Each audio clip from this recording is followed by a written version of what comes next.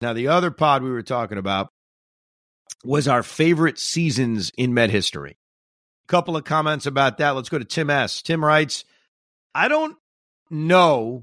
I know it doesn't exactly compare to 2006 or 2015. Would have loved to hear some mention of the 2019 season. So many guys outperformed expectations or had incredible individual seasons. J.D. Davis, Michael Conforto, Ahmed Rosario, Jeff McNeil, Seth Lugo, Pete Alonso, Jacob deGrom. There were also so many magical moments. Todd Frazier and Luis Guillorme in the Nat series in August. JD's walk-off, Dom's walk-off to end the year.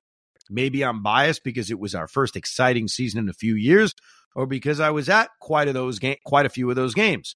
But I'm convinced that if we turned things around a week or two earlier, that we could have made a serious run in October. If you read this on the pod, give a shout out to my buddy Jesse, who introduced me to the Rico in the first place. Love the pod. Best of luck to you and Pete in the new year. Thank you, Tim. Thank you, Jesse. I will tell you why, respectfully, 2019 is like a pimple on my ass. Well, I don't like 2019. Now, I respect you love it. That's the beauty of a podcast of what was your favorite season. You can love what I hate. I'll tell you why I hate 2019.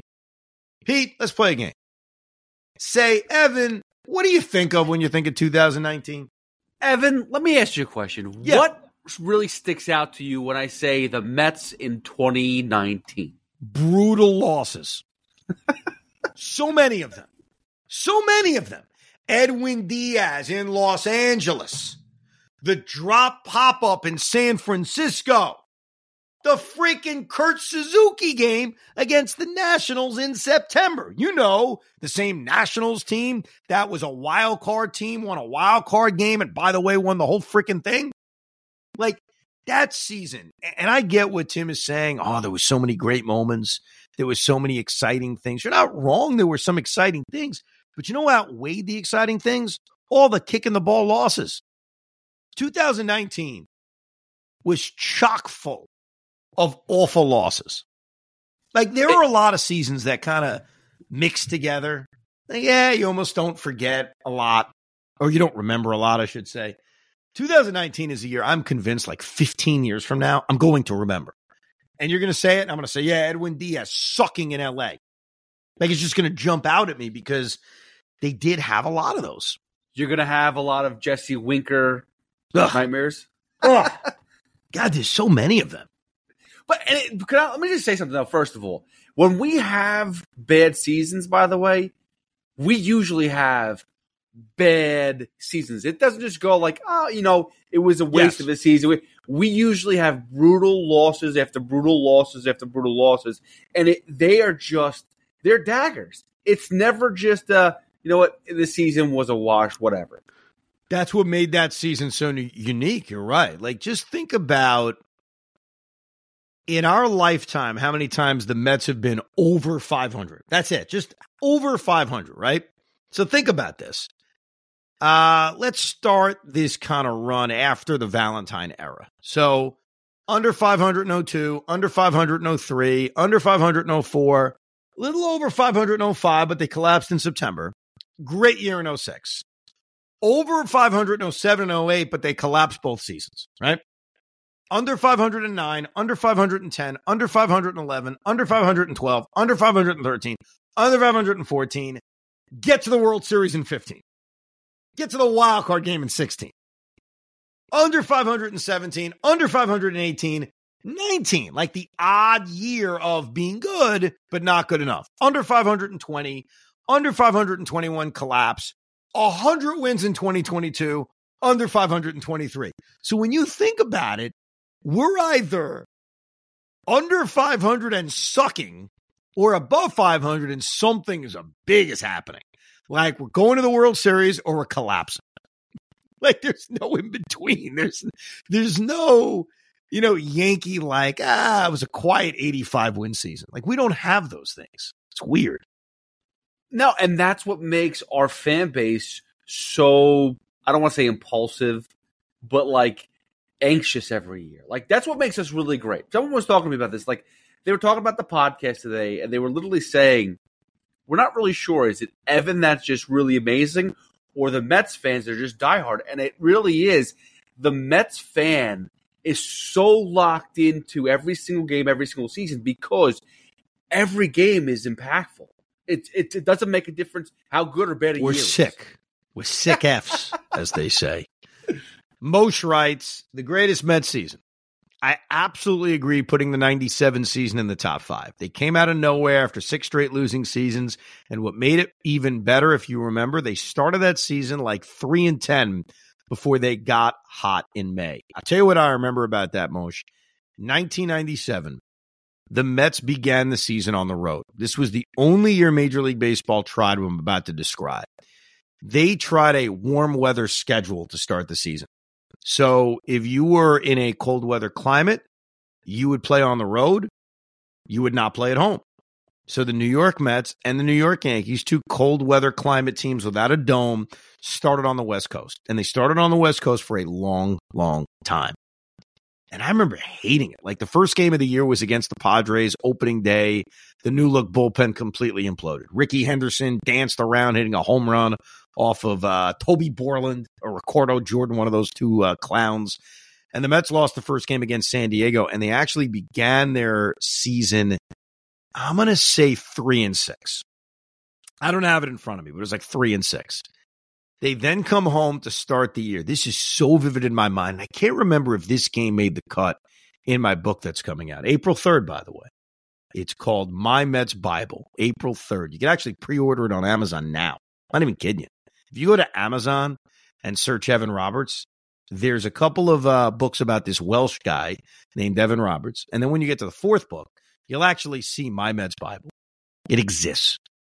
And I forgot if I took this game off because in this book, I publish 81 games, my most memorable 81 games that I scored in Mets history. A lot of wins, a lot of losses, all mixed in. And I think this one was on the cut. And that was opening day 1997, the home opener, because they started all these games on the road. They didn't open on a Friday. They said, no, the Yankees open on a Friday. We don't want to be embarrassed by the defending world champions. So they had Thursday and Friday off. They were scheduled to open on a Saturday, and Saturday got rained out. So they opened the season with a doubleheader on Sunday against the San Francisco Giants, in which there was nobody in the building because it wasn't even really opening day. We got screwed out of an opening day in 1997. And I don't even remember what happens in the doubleheader, but you're right, Moshe. We got off to a bad start. We sucked. And then obviously they turned the season around and sort of got into the playoff race. So I agree with you.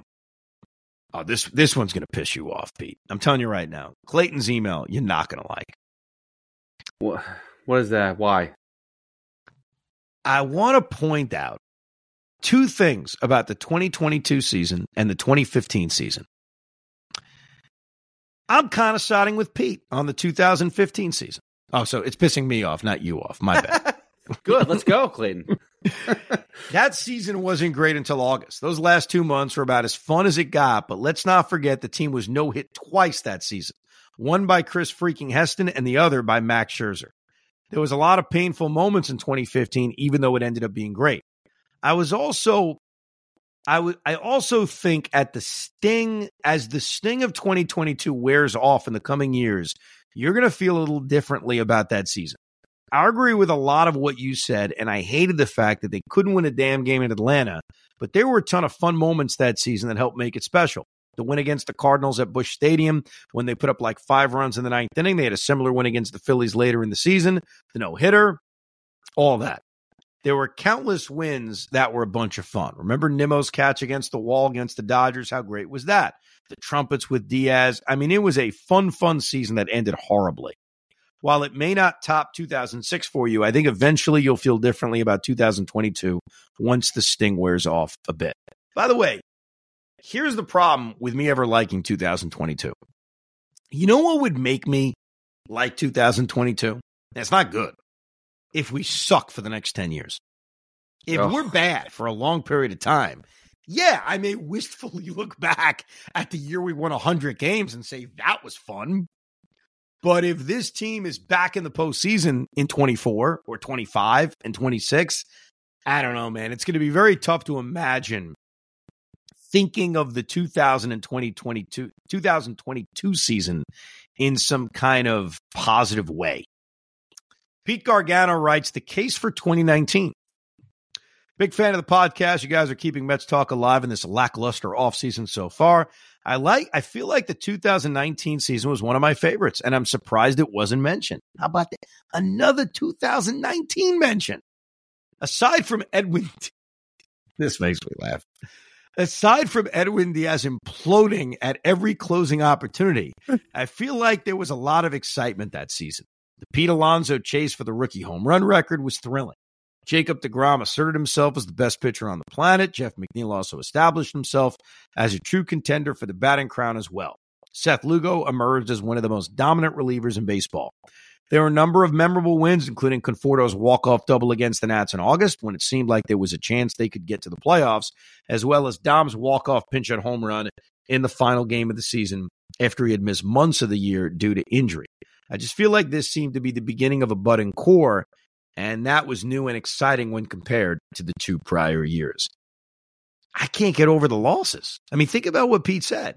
Outside of Edwin Diaz blowing every imaginable opportunity, I can't just move on from that.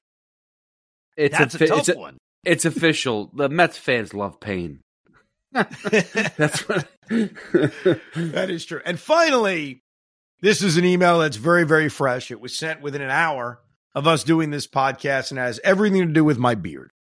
I have not cut my beard. I have not cut any of my hair, as I declared about a month and a half ago, out of loyalty to Pete Alonso. I will not shave until Pete Alonso is extended.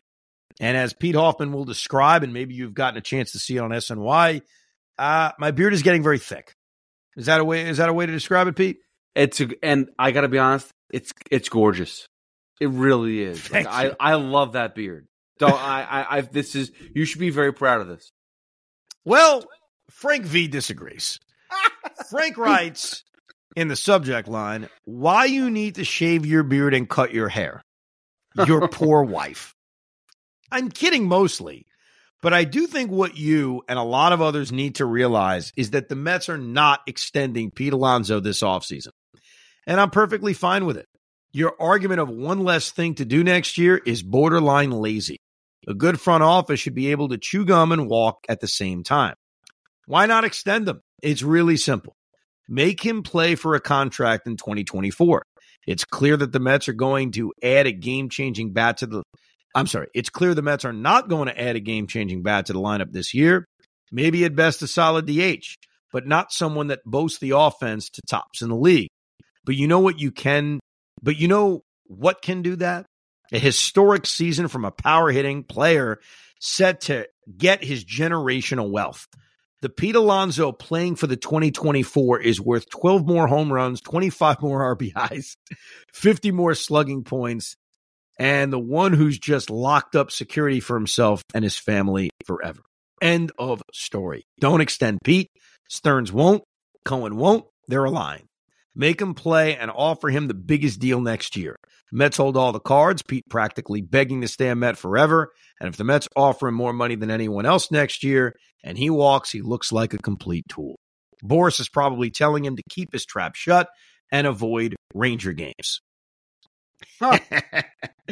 Paranoia that he'll walk because of hurt feelings and things that have happened in Mets history decades ago are irrelevant to what's happening in reality today. Yes, that is a shot at every argument your old partner ever makes about why things happen. Bro, remember what happened 40 years ago with this franchise? Oh, the pain. Stop it, Joe. You sound ridiculous yelling at the same cloud every Saturday morning. Wow, Frank managed to take shots at me and Joe in the same email. All right, a lot to address here. Yeah, you can walk and chew gum at the same time, of course. But next offseason, if Pete Alonso is a free agent, there will be teams bidding on him.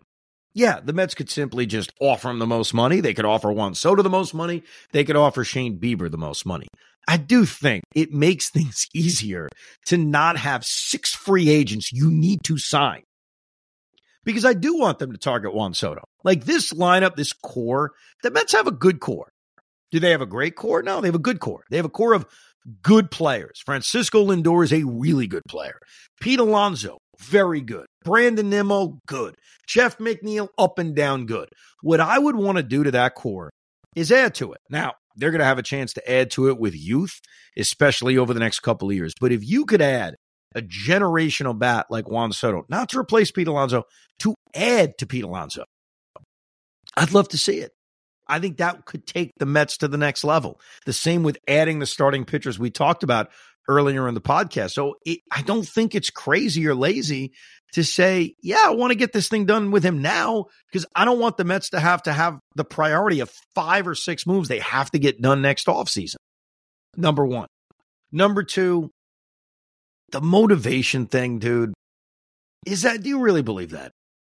Like, for every Aaron Judge, which I know is so fun to cite, I'll name you other guys who sucked in their free agent year. Cody Bellinger sucked in his free agent year. Then he signed a 1-year deal with the Cubs and was great in his free agent year. Do you think he was not motivated in his last year in LA, but he was motivated in the 1 year he had in Chicago? So I think we oversimplify that. Oh, motivate him. He'll have a big year. Do you think Aaron Judge, look, Aaron Judge was motivated, but do you think Aaron Judge got hurt last year in Los Angeles because he wasn't in a contract year? Do you think Aaron Judge got hurt a few years earlier diving for a fly ball in right field against the Angels in September because it wasn't a contract year? Or is it possible Aaron Judge was lucky last year or 2 years ago? Sometimes we make this too simple. He was motivated. That's why he had a big year. Pete will be motivated. He'll have a big year. Not everyone plays like that. Is it possible Pete Alonso kind of grabs the bat too tight this year and struggles? And so you can say, well, that's a good thing, Evan. You'll get him for less. You may get him for less, but Pete Alonso has a bad year this year. The Mets' chances of winning aren't good.